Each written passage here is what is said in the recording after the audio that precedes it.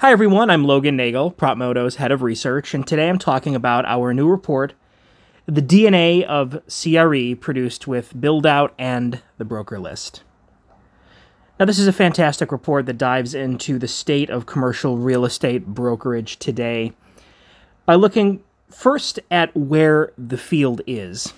We take a look at brokerage at 10,000 feet, where we explore details around the firm, such as the profile of modern commercial real estate brokers in the United States, as well as things like office size and composition, the demographics of the brokers, and an understanding of who these people really are. Next, we move on to cover technology and data, where we discuss some of the strategies and approaches commercial brokers are taking to use modern technology in their day-to-day work. And finally, we move on to focus on client interactions, in particular prospecting and networking.